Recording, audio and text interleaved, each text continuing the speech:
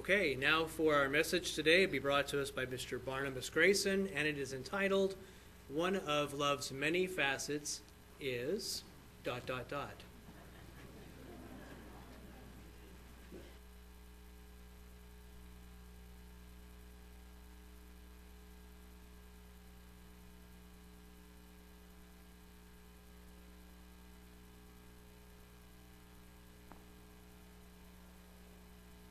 You saw that water cup that I brought up.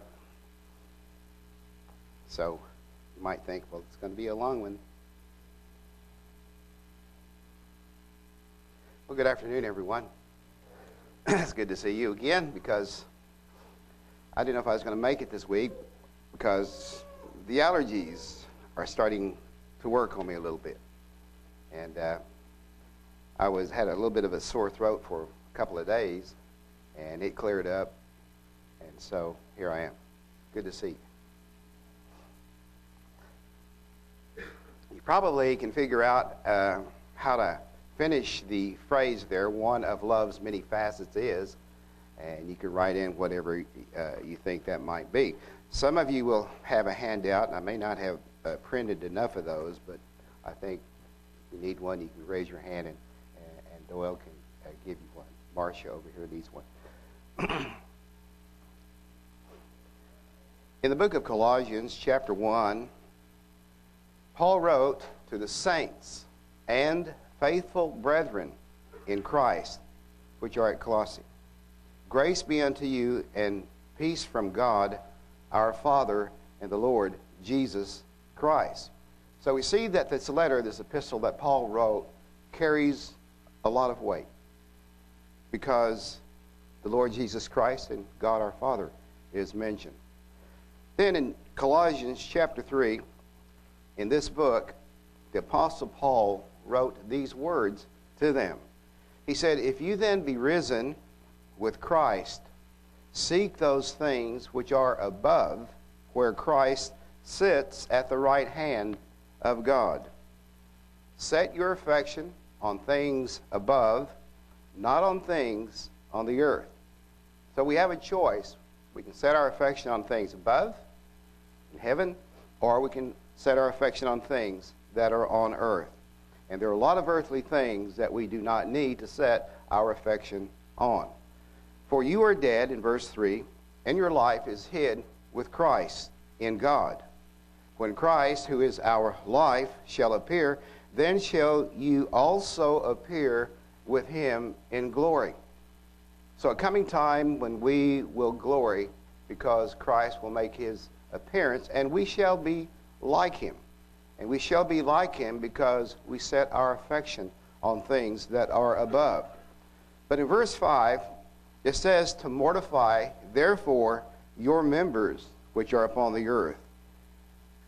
That is, kill those deeds, that uncleanness, those inordinate affections, evil concupiscence and covetousness, which is idolatry, those things. For which things' sake the wrath of God comes on the children of disobedience, in the which you also walked sometime when you lived in them, but now you also put off all of these. So when you think about the many facets of love, you see a lot of words that give us things to do and gives us things to avoid. In verse 8, but now you also put off all these. Anger and wrath is mentioned. That's, having hostility and rage that sometimes in our life we may feel when somebody cuts us off in traffic. Also, malice, to put malice away from us. That's the desire to cause harm. And blasphemy, which is irreverent talk, and filthy communications, which is disgusting and offensive talk, to put it out of our mouth. And in verse 9, it says, lie not to one another, seeing that ye have put off the old man with his deeds, and have put on the new man, which is renewed in knowledge, after the image of him that created him. So the old person, the old creature that we were, is the old man that had deeds that we put off, that we knew to put off, because of the knowledge that God gave us about the things that are heavenly. And we have put on the new man, because, we are changed from the time we first came into the church or came into the knowledge of God. We began to put on the new man. It's like putting on a new coat, one that you look at, you put it on, you look at the label, you look at how it fits, you look at its color. We put on Christ. In verse 11, where there is neither Greek nor Jew, circumcision nor uncircumcision, but barbarian, Scythian, bond nor free, but Christ is all and in all. So as we look around at one another, we see that Christ is all in all. So, in verse 12, put on therefore, as the elect of God, we are the elect of God, chosen, holy and beloved, bowels of mercies, kindness, humbleness of mind, meekness, forbearing one another, and forgiving one another. If any man have a quarrel against any, even as Christ forgave you, so also do you. So basically, this is what the message is about, this other aspect, this aspect of love, which is forgiveness. In 1 Corinthians 13 that we've looked at, it is a chapter that defines what love is about. But in regard to forgiveness, there are various words in the Old Testament that is translated forgiveness. But they mean essentially the same thing in the sense of removal of sin and also restoration of the relationship that was damaged by sin. We know that sin is against God, and when we do something that is wrong in His sight, we sin against God, and our relationship is tainted, just as our relationship with somebody else in this world, a neighbor or a friend or a brother or a sister, is tainted if we do something wrong. And sometimes we know that we have done some of these things that can cause one to become impatient and unkind. But it says in 1 Corinthians that charity or love suffers long and is kind. It is patient and is kind. So in our experience, perhaps we have had those times where this bond of perfection, that is love, has come undone in our relationships. I know Carolyn wouldn't want me to talk about this, but it's not what you think, really. But I have this shoe. I have a favorite shoe that I wear at the house. And the sole on the right foot has come undone. So I got some glue, put it together, and thought, wow, this is going to last. And before I know it, it comes apart again. And I'm out in the garden, and I'm getting dirt in my feet. And I was wearing them. I guess I look pitiful. And Carolyn said, you can get some new shoes. So we went shoe shopping yesterday, but I still didn't get any. I love the old pair, and I'm going to glue it again. But in her way, charity, love, suffers long. She's patient. She's kind in all that. And whereas she could have just berated me and fussed at me and done all those. But, wrongs can happen at times in our life. It's not supposed to.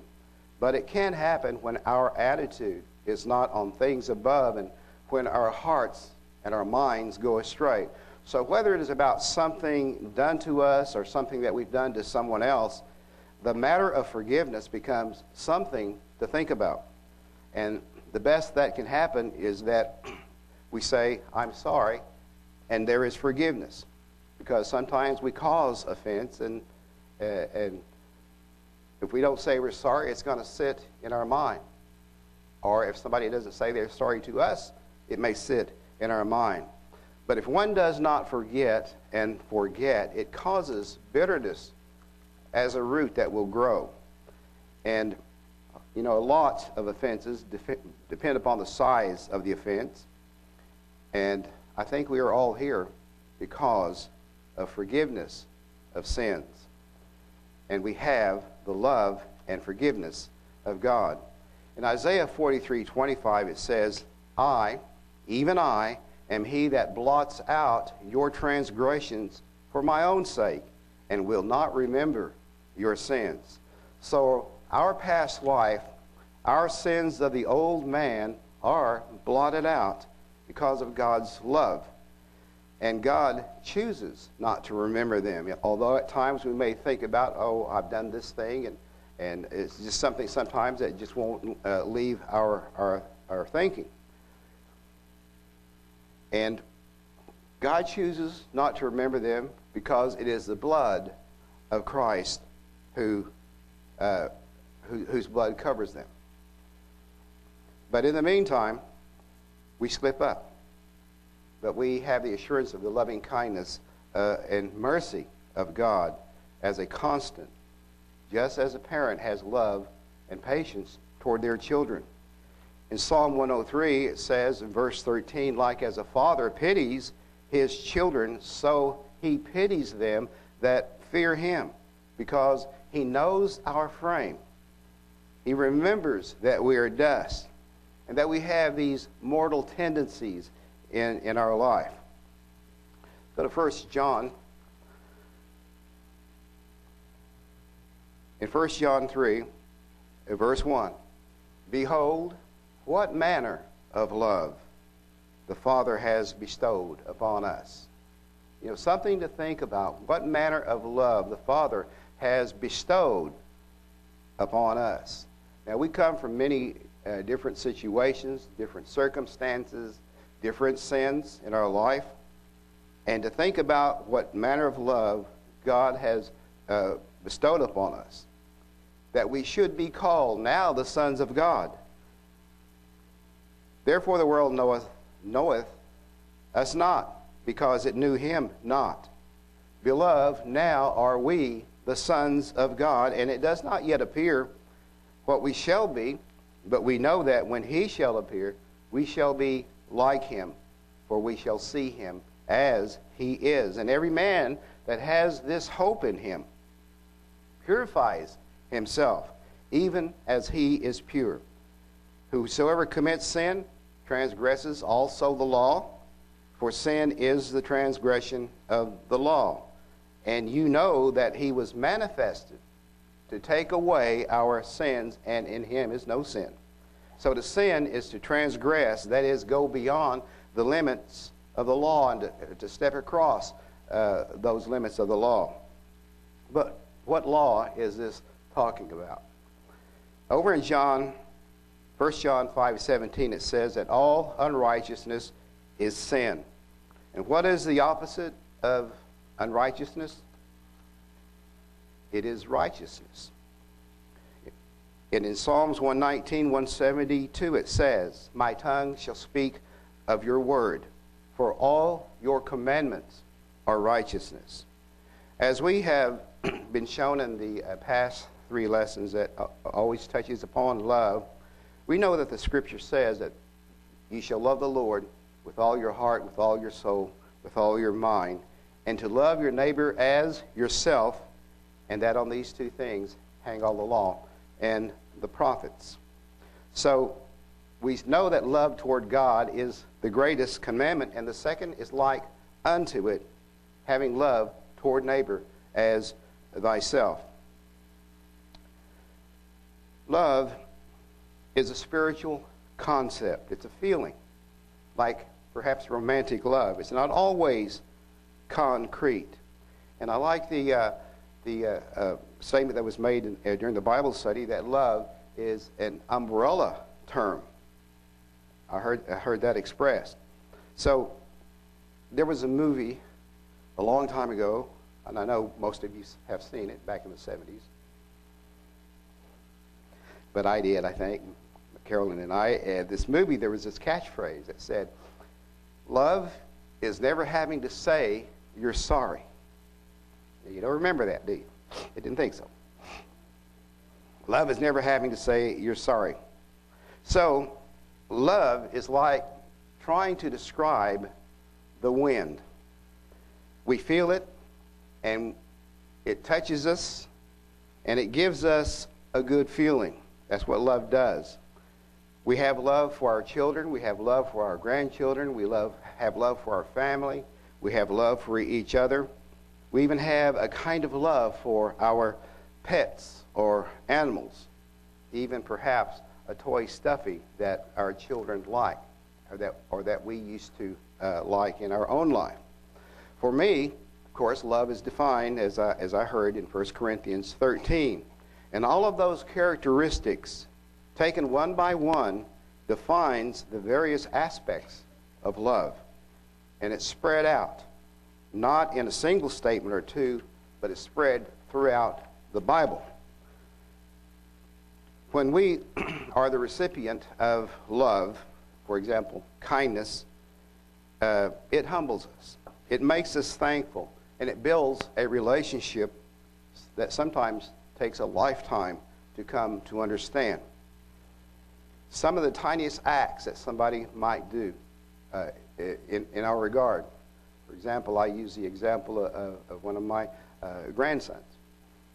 He comes every once in a while here, but one day he made me without me asking or anything, he went over to this mixer and he made me one of those, it's got a lot of fruit and stuff in it. I don't know what you call it. It's kind of thick. And he handed it to me.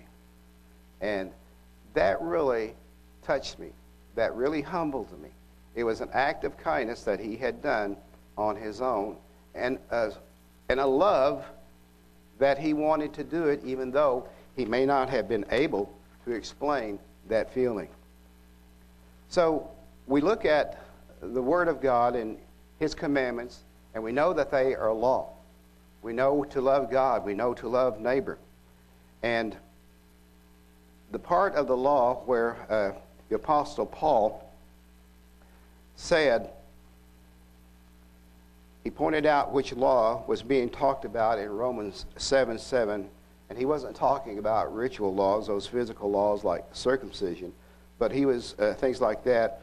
He was saying that I had not known sin, but by the law, except the law had said, thou shalt not covet. So he was referring to this law as being a part of the Ten Commandments.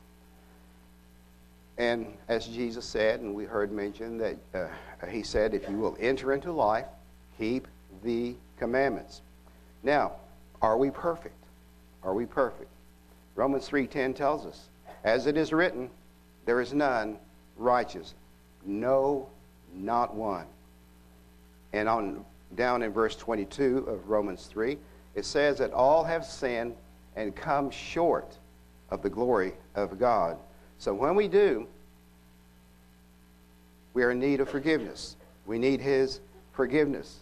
And when we seek it, when we seek His forgiveness, we acknowledge that we have sinned, that we have sins, and we confess them, and He is just to forgive them.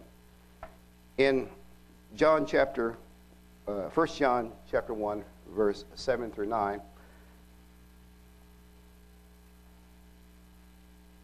verse 3, I'll start with verse 3.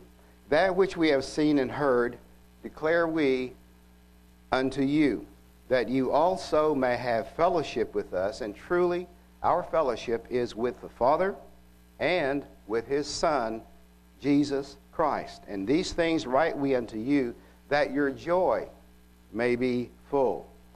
This then is the message that we have heard. This is the message that has brought us together as a church.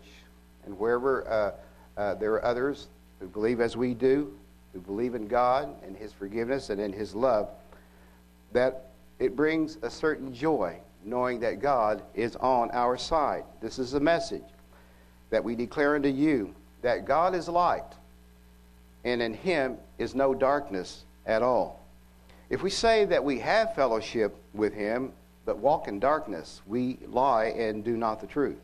But if we walk in the light, as He is in the light, we have fellowship one with another. And the blood of Jesus Christ, the Son, his Son, cleanses us from all sin. If we say that we have no sin, we deceive ourselves, and the truth is not in us.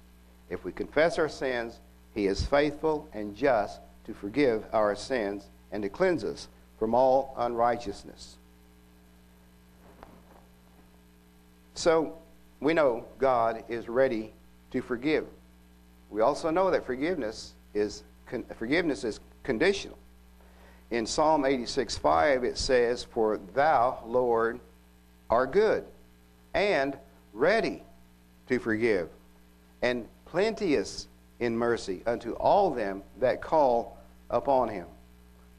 So forgiveness is going to involve prayer. It's going to involve going to God with Jesus at his right hand, who gave his life for each and every one of us. We have many examples of prayer made throughout the Bible. In Exodus 32, we have this prayer of Moses for forgiveness. I'm not going to read those scriptures that I wrote down, but because I have from 30 to 35. But basically, Moses, in verse 31, returned unto the Lord and said, "Oh, this people have sinned a great sin and have made them gods of old. Yet now, if you will forgive their sin, and if not, blot me, I pray you, out of your book which you have written." So, when sin happens, and when it happens even as a group, then prayer it needs to be involved. In 1 Kings 8, we read about King Solomon when at the temple.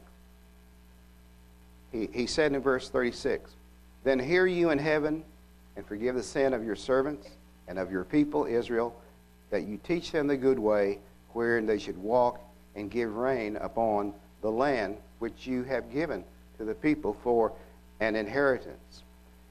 In Psalm 32, as David did, we also in our prayer could say, "I acknowledge my sin unto thee, and my iniquity have I not hid. I said, I will confess my transgressions unto the Lord, and you forgave the iniquity of my sin." Selah.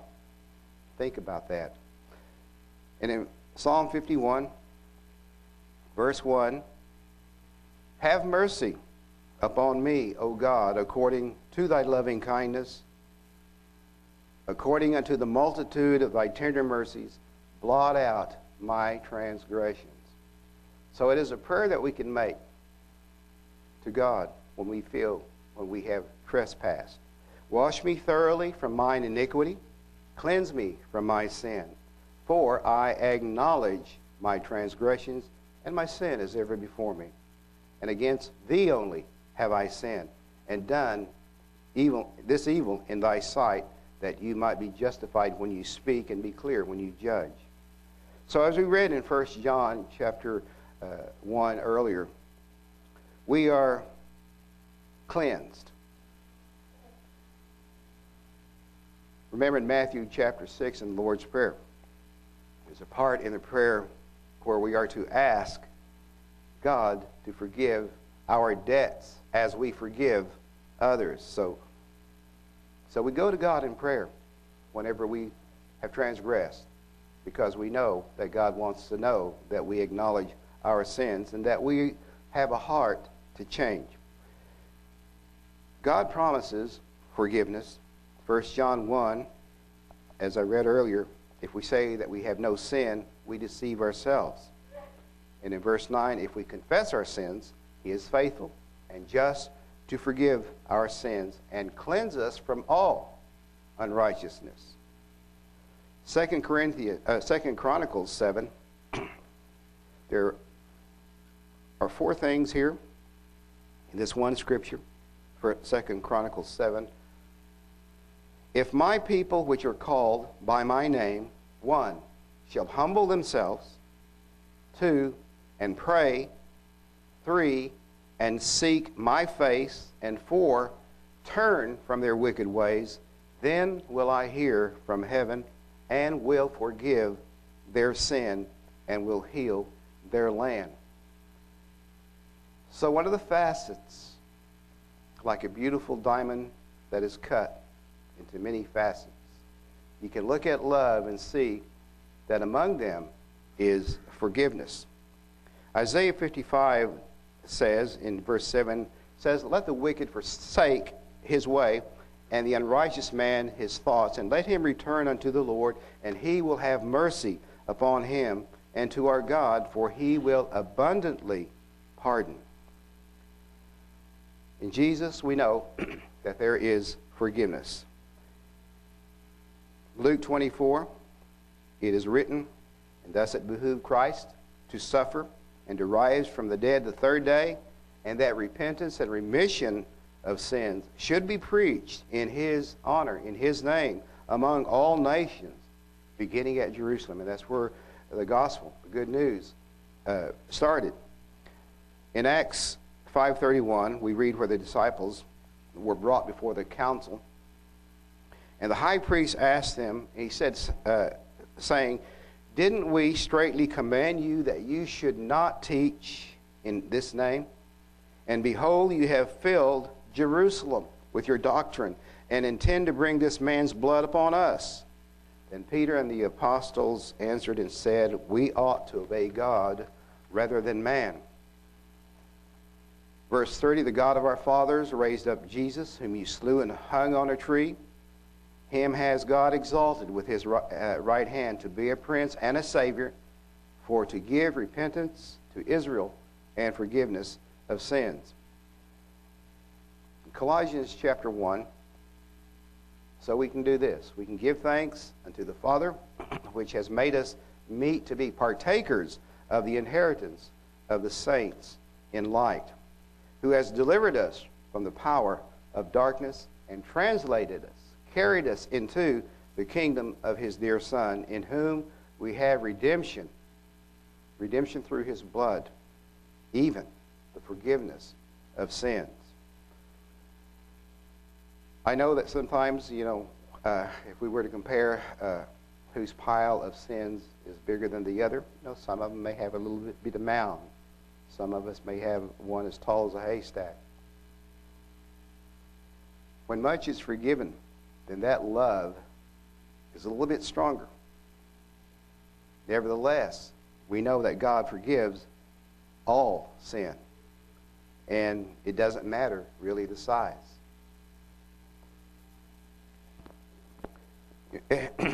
We are to be of a forgiving nature.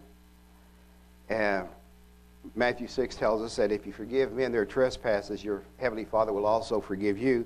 But if you forgive not men their trespasses, neither will your Father forgive your trespasses. So we mustn't carry any grudge before God, and to forgive and to forget. In Mark 11 it says, verse 24, "Therefore I say unto you, what things soever you desire, when you pray, believe that you receive them, and you shall have them. And when you stand praying, forgive, for if you have aught against any, that your Father also which is in heaven may forgive you your trespasses. But if you do not forgive, neither will your Father which is in heaven forgive your trespasses." So, in God's loving kindness, he forgives, and also to be like him, to set our affection on things above, we also have loving kindness enough to forgive. In Luke 17, verse 1, "Then said he unto the disciples, It is impossible but that offenses will come. But woe unto him through whom they come. It were better for him that a millstone were hanged about his neck and cast into the sea than that he should offend one of these little ones." So, take heed to yourselves, it says. If your brother trespass against you, rebuke him, and if he repent, forgive him. But we cannot stand before God if we have unforgiveness in our heart. And if we forgive ourselves, and we can also forgive ourselves because we also have forgiveness. Thomas Fuller, who was a 16th century clergyman and a writer, he once said, "He that cannot forgive others breaks the bridge over which he must pass himself. For every person has need to be forgiven." In Ephesians 4, I'm not going to read all of this, but there are some other words in here that can express that love of forgiveness.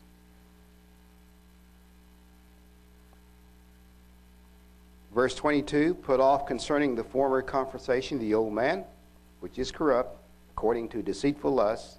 Be renewed in the spirit of your mind." Verse 24, "Put on the new man." Verse 25, "Put away lying, every man truth with his neighbor." Verse 26, "Be ye angry, but sin not." Verse 27, "Neither give place to the devil." You know, we've often heard that, Satan walks about as a roaring lion, seeking whom he may devour, and he will go after the weakest one, and the one that is falling down the wrong path, not sticking close to the herd, and he will pounce on it. "Let him that stole steal no more. Let no corrupt communication proceed out of your mouth. Grieve not the Holy Spirit of God, whereby you are sealed unto the day of redemption." Because the Holy Spirit is in us. And it's not going to pull us by the arm or bend our arm backward and tell us the way that we should go. But it is in our heart that tells us the way we should go. But if we grieve the Holy Spirit, we reject that notion, that right way, that path that should be in our mind. And in verse 32, "And be you kind one to another, tender-hearted, forgiving one another, even as God, for Christ's sake, has forgiven you." Sometimes we may doubt our forgiveness, but we are to have confidence toward God. 1 John 3, "My little children, let us not love in word, neither in tongue, but in deed." That is in action and in truth. "And hereby we know that we are of the truth, and shall assure our hearts before him. For if our heart condemn us not, for our heart condemn us, God is greater than our heart." So we're not to let feelings of doubt, because God knows our hearts. He knows what we need forgiveness of. And even though it may not be expressed at that point, God knows all things. And so we can have this confidence toward God. "Beloved, if our heart condemn us not, then have we confidence toward God, and that is in his forgiveness through the shed blood of our Lord and Savior, Jesus Christ." In James chapter 1, we know the essence of that book, where it says to be doers of the word. Finally, in 1 John 4, it says that, we are of God. It says, "You are of God, little children, and have overcome them, because greater is he that is in you than he that is in the world. They are of the world, therefore speak they of the world, and the world hears them." Their affection is not set, on things above, but is set on things below, on the earthly, on the way human nature is, as close, to the dust of the earth as one can get. But verse 6, "We are of God. He that knows God hears us. He that is not of God heareth not us. Hereby know we the spirit of truth and the spirit of error. Beloved, let us love one another, for love is of God, and every one that loves is born of God and knows God. He that loveth not knoweth not God, for God is love. In this was manifested the love of God toward us, because that God sent his only begotten Son into the world, that we might live through him. So herein is love, Not that we love God, but that he loved us and sent his Son to be the propitiation for our sins. Beloved, if God so loved us, we ought also to love one another. So love has many aspects, one of which is forgiveness.